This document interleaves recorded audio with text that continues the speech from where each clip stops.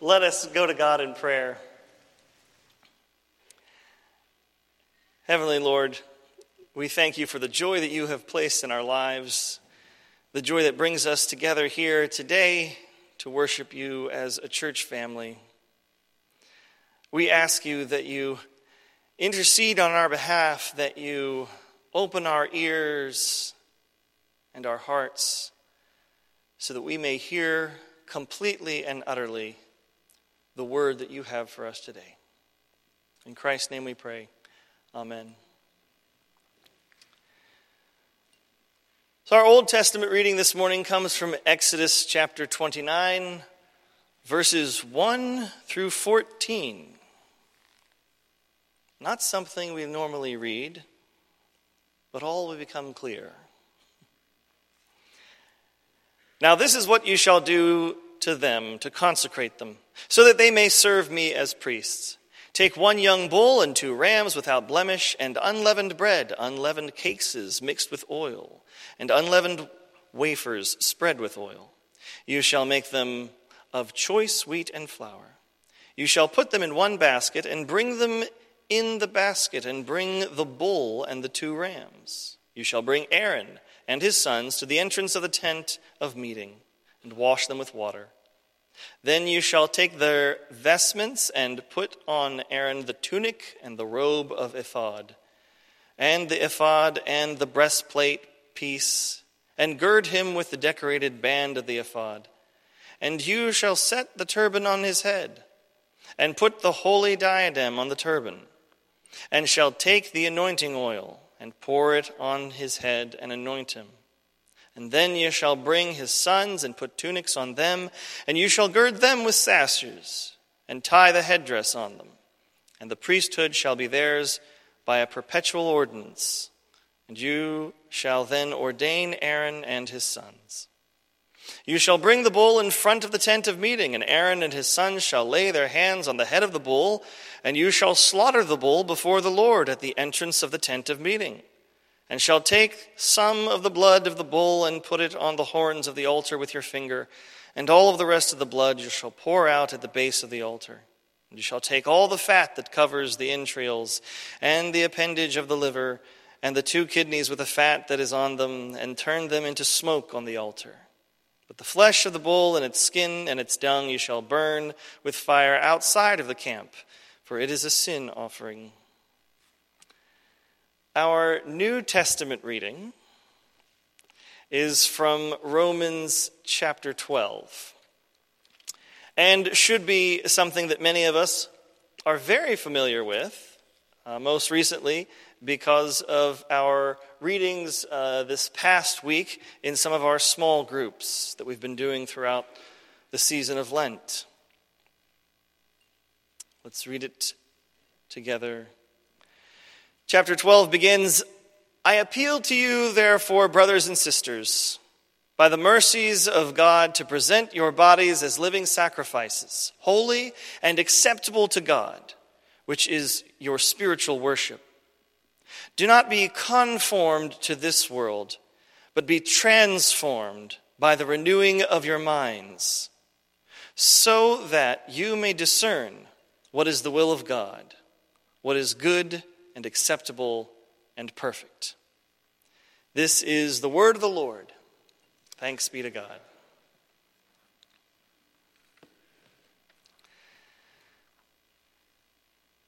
So, in this sermon series that we're continuing to follow along with our readings from our small group and the lessons that we're looking at as well on Wednesday evenings in the worship that we have together there after our midweek meal, we are looking at the concept of study,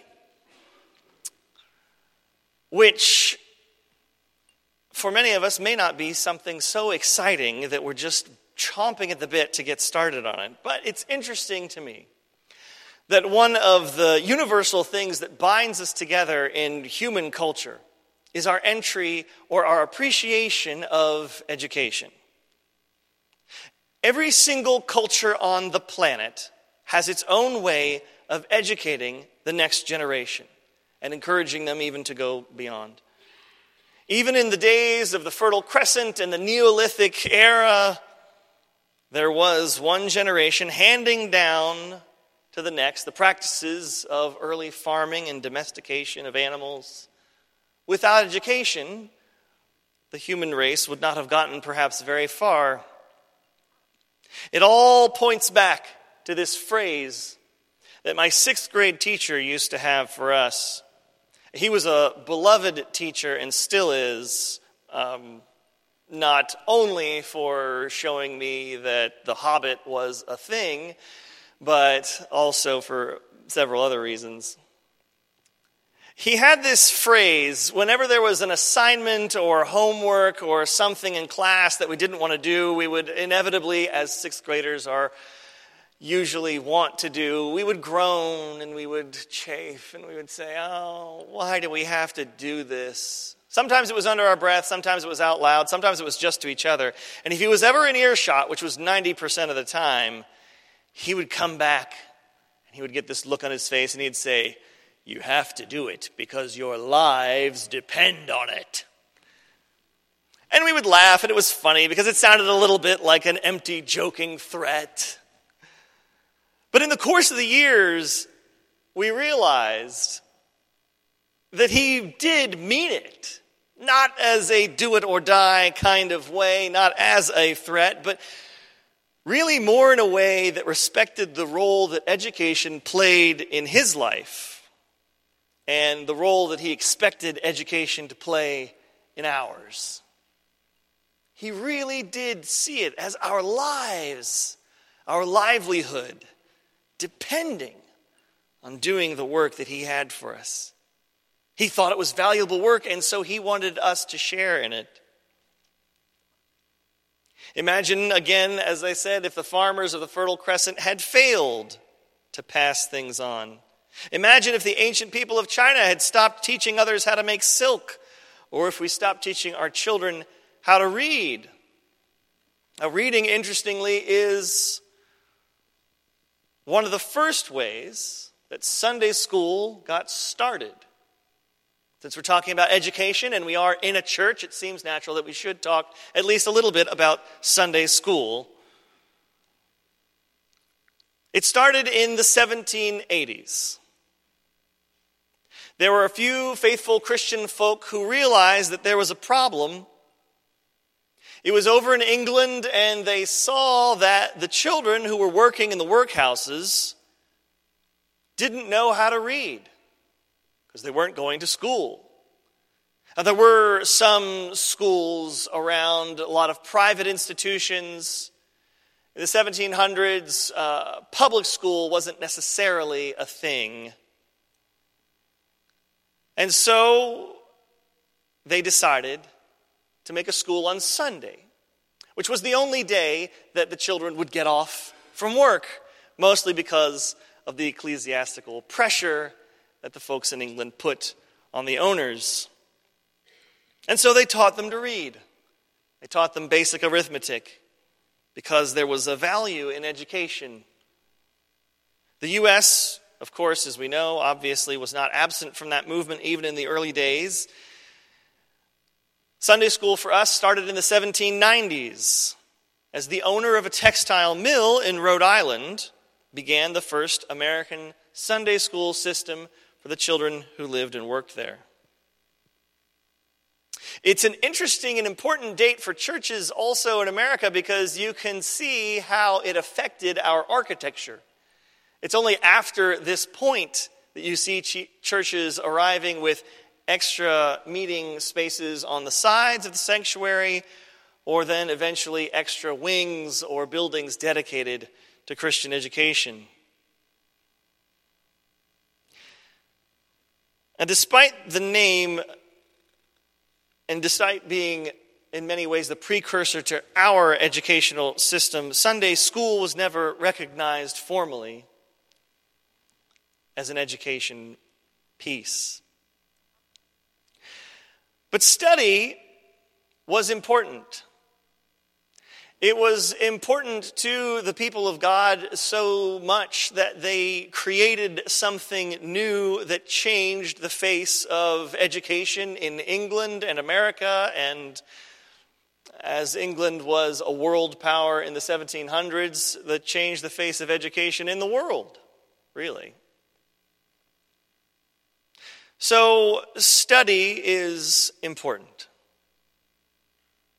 Study is what Moses and the lineage of Aaron spend the rest of their lives doing.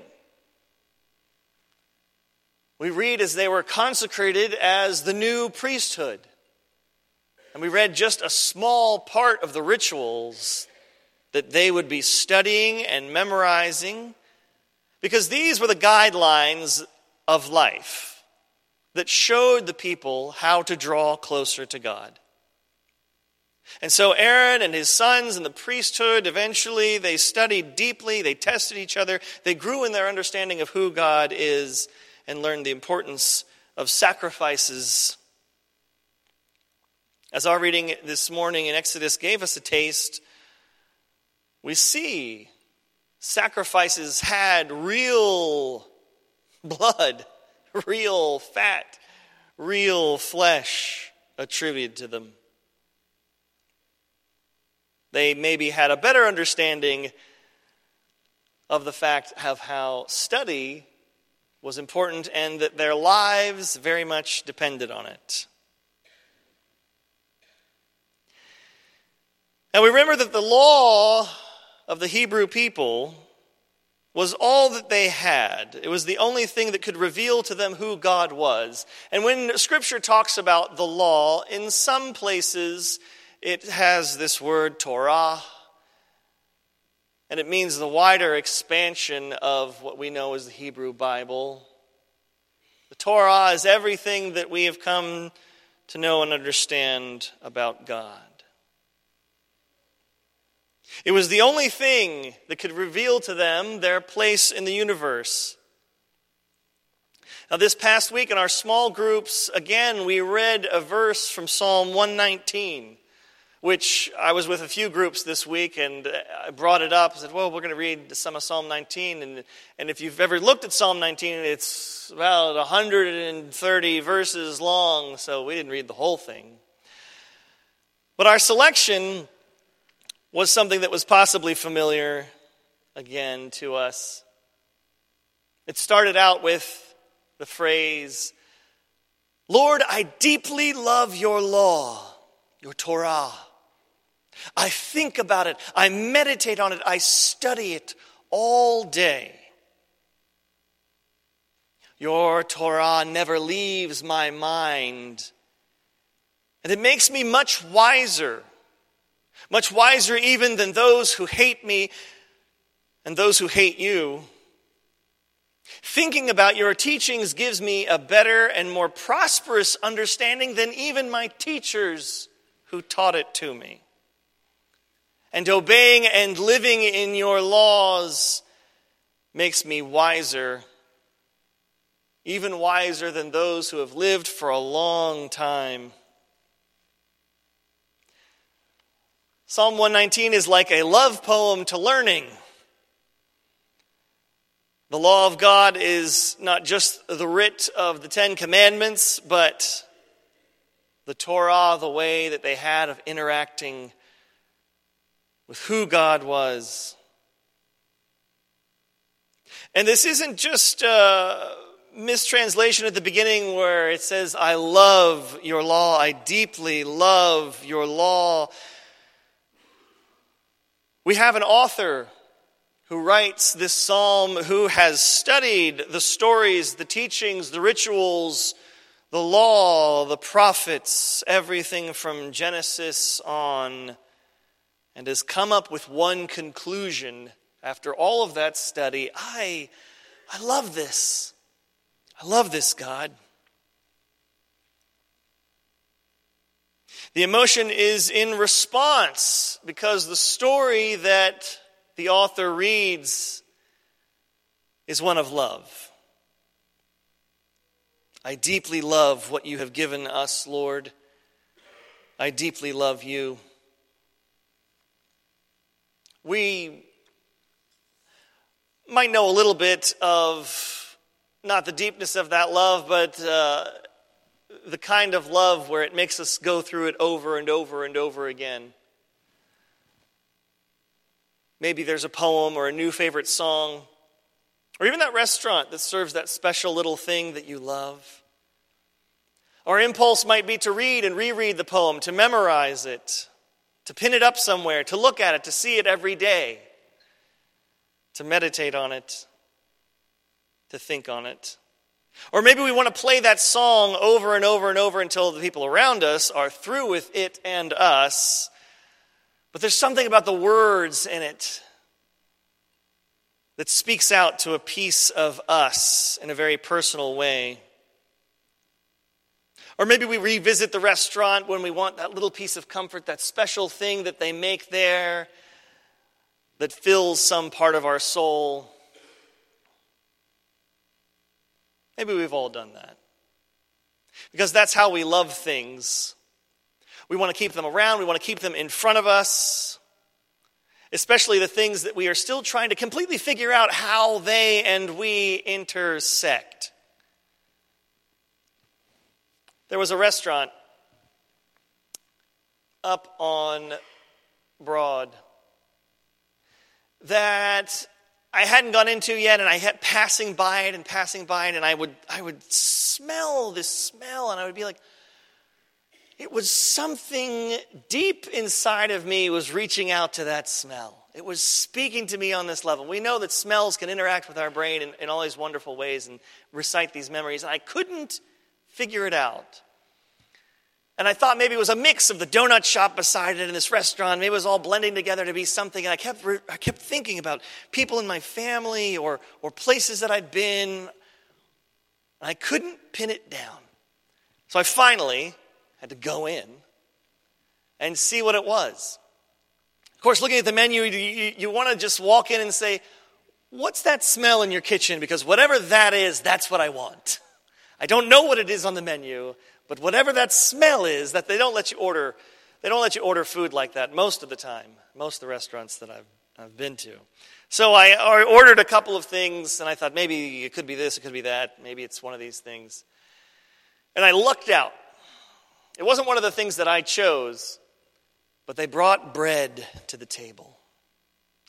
And it wasn't just any bread, because you might think like, well, you couldn't discern bread from the outside, and it wasn't just any bread. It was the bread my grandmother used to make. And as soon as it hit the table, I got a whiff of just the bread by itself, and I was like, oh my gosh, this is it. This is what I was smelling. This is what a piece of me was reaching out and wrestling with and trying to grapple with and trying to figure out. This is it.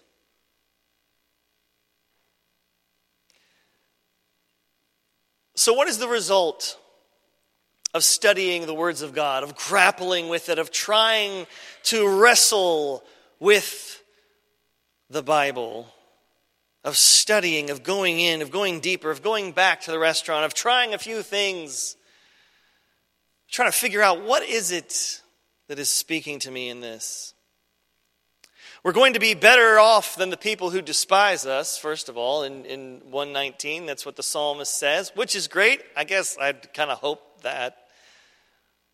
But we're in fact better off than our own teachers by we ourselves going into the story and studying Scripture. We're going to be better off than the people that teach it to us. Because the Word of God being taught to us can only take us so far. Our own study of the Word, our own meditation, our own internalization of it will take us beyond what a lecture can give us. We'll be better off, the psalmist says in 119, better off than even the people that have gathered the wisdom of old age. And that's important, because you remember this is a culture that has a significant elder reverence as a huge part of it. So it's no small thing to be able to claim that. It's also from this passage later in 119 that we get a lot of the sayings that we know by heart, that have made it into our poetry and songs of worship. The teachings of God are sweeter than honey. We've heard that. And surely thy word is a lamp unto my feet and a light unto my path.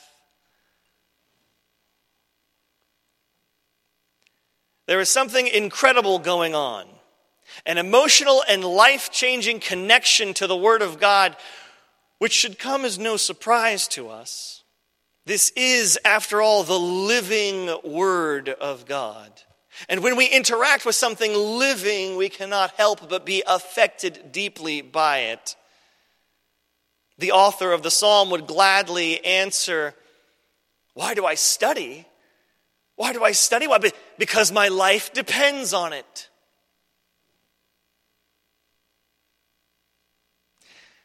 This is what Paul is talking about to the Romans. This event that happens when we study, this change in life, the connections from study to living, it happens in a way that we cannot but help when we're drawn into transformation, a renewing of our minds. That then, as Paul says in the letter to Rome, leads us to a better hearing, a better understanding of God's will. And this idea that perhaps study is a kind of sacrifice, as Paul mentions, it should come as no surprise either. We all know, at least in theory, if not in practice, that study demands some kind of sacrifice, whether it's a sacrifice of funds, or a sacrifice of our time, or even a sacrifice of our eyes. That's a real thing. If you look up when the Gutenberg press came out and when the grinding of new kinds of glass for glasses come out, they both go up equally in parallel.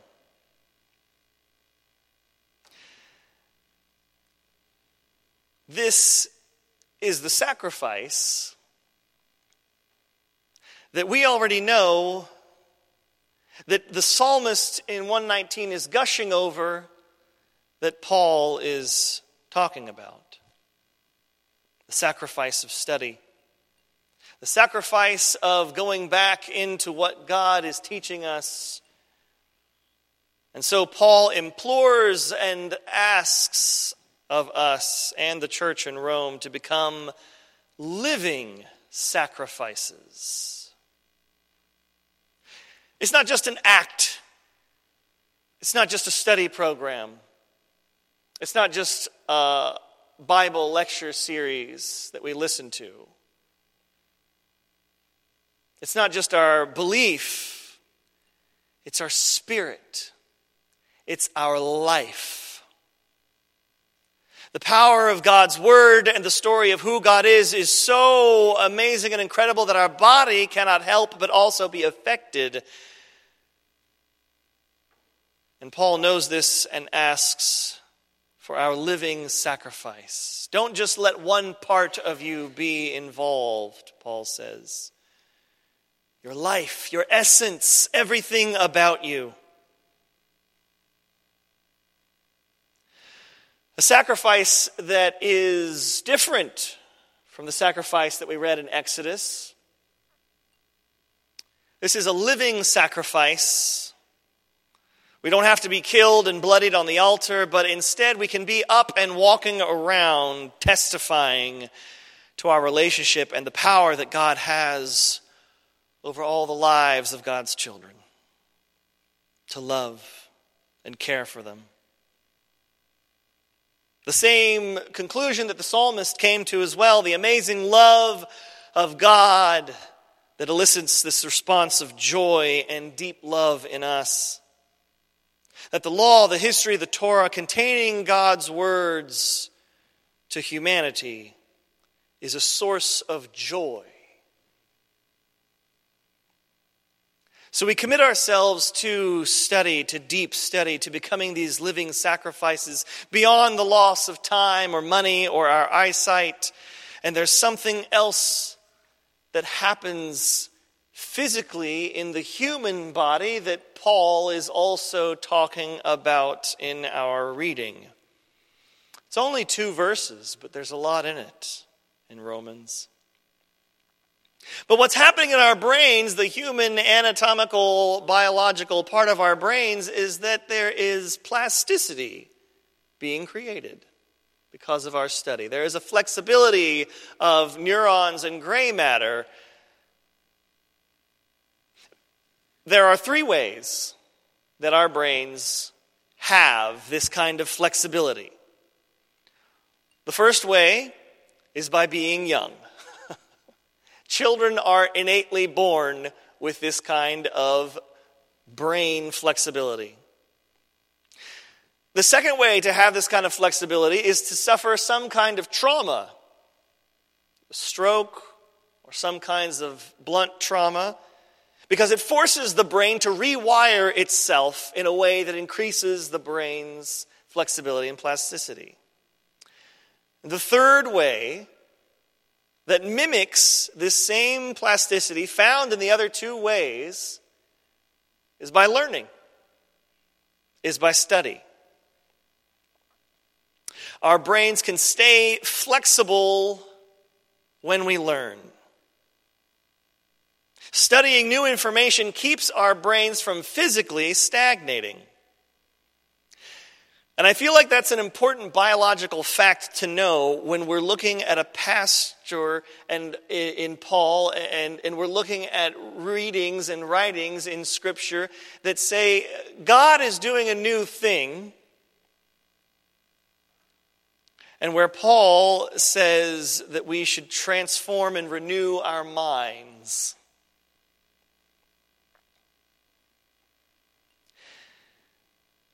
The good thing about brain plasticity is that the more flexible our brains are through your learning or being young, the more easily our brains will adapt to trauma.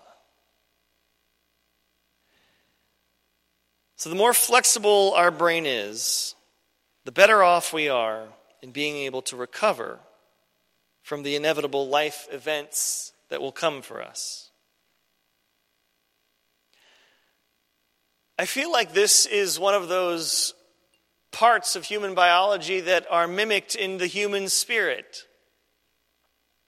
If we are learning, if we are fully engaging, if we are becoming living sacrifices, if we are deepening our understanding of who God is, if we are finding joy and that deep love in Scripture, and the plasticity of our spirit increases as well.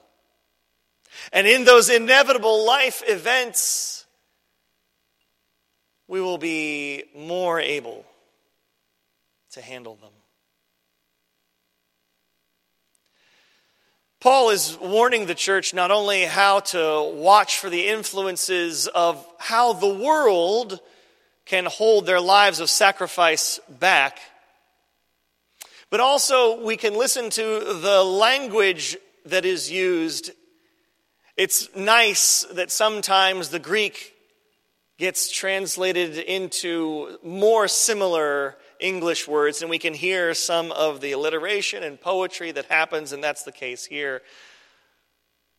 The language has a connotation of solidity to it. And what we read from Paul to the Romans, the world is not just this corrupt thing, but it is also a solid force in that corruption. Do not conform, but transform. Compare those 2 pieces of language to each other. A far more flexible image that Paul is encouraging. Do not be solidly stuck in the understandings of the world, but instead be transformed and renew your mind. So our study, our lives of engaging with the Word of God, our lives meant to be living sacrifices are centered on who God is revealed to us in Scripture. And at the same time, they are invited to be ones of flexibility so that our minds can continue to learn, so that our spirits can continue to be prepared for the traumas of life. and because God is a God of new things.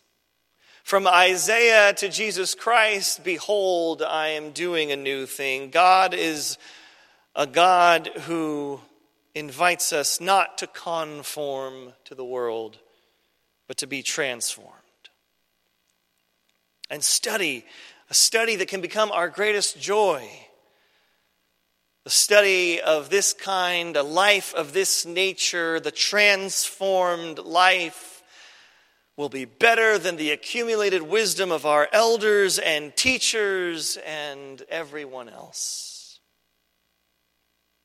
Paul is asking us, the church in Rome and us gathered here, brothers and sisters, enter into this life. Present your awesome life, your awesome self, your holy and acceptable life, Paul says. Present yourself to God, and you will not be let down. You will have a renewal of your mind and a greater ability to discern the will of God, the good and awesome thing that it is. And it will be something that we will prize above everything else in our possession. And even more than that, Paul and the writer of the Psalms and God and my 6th grade teacher remind us that our lives depend on it. Amen.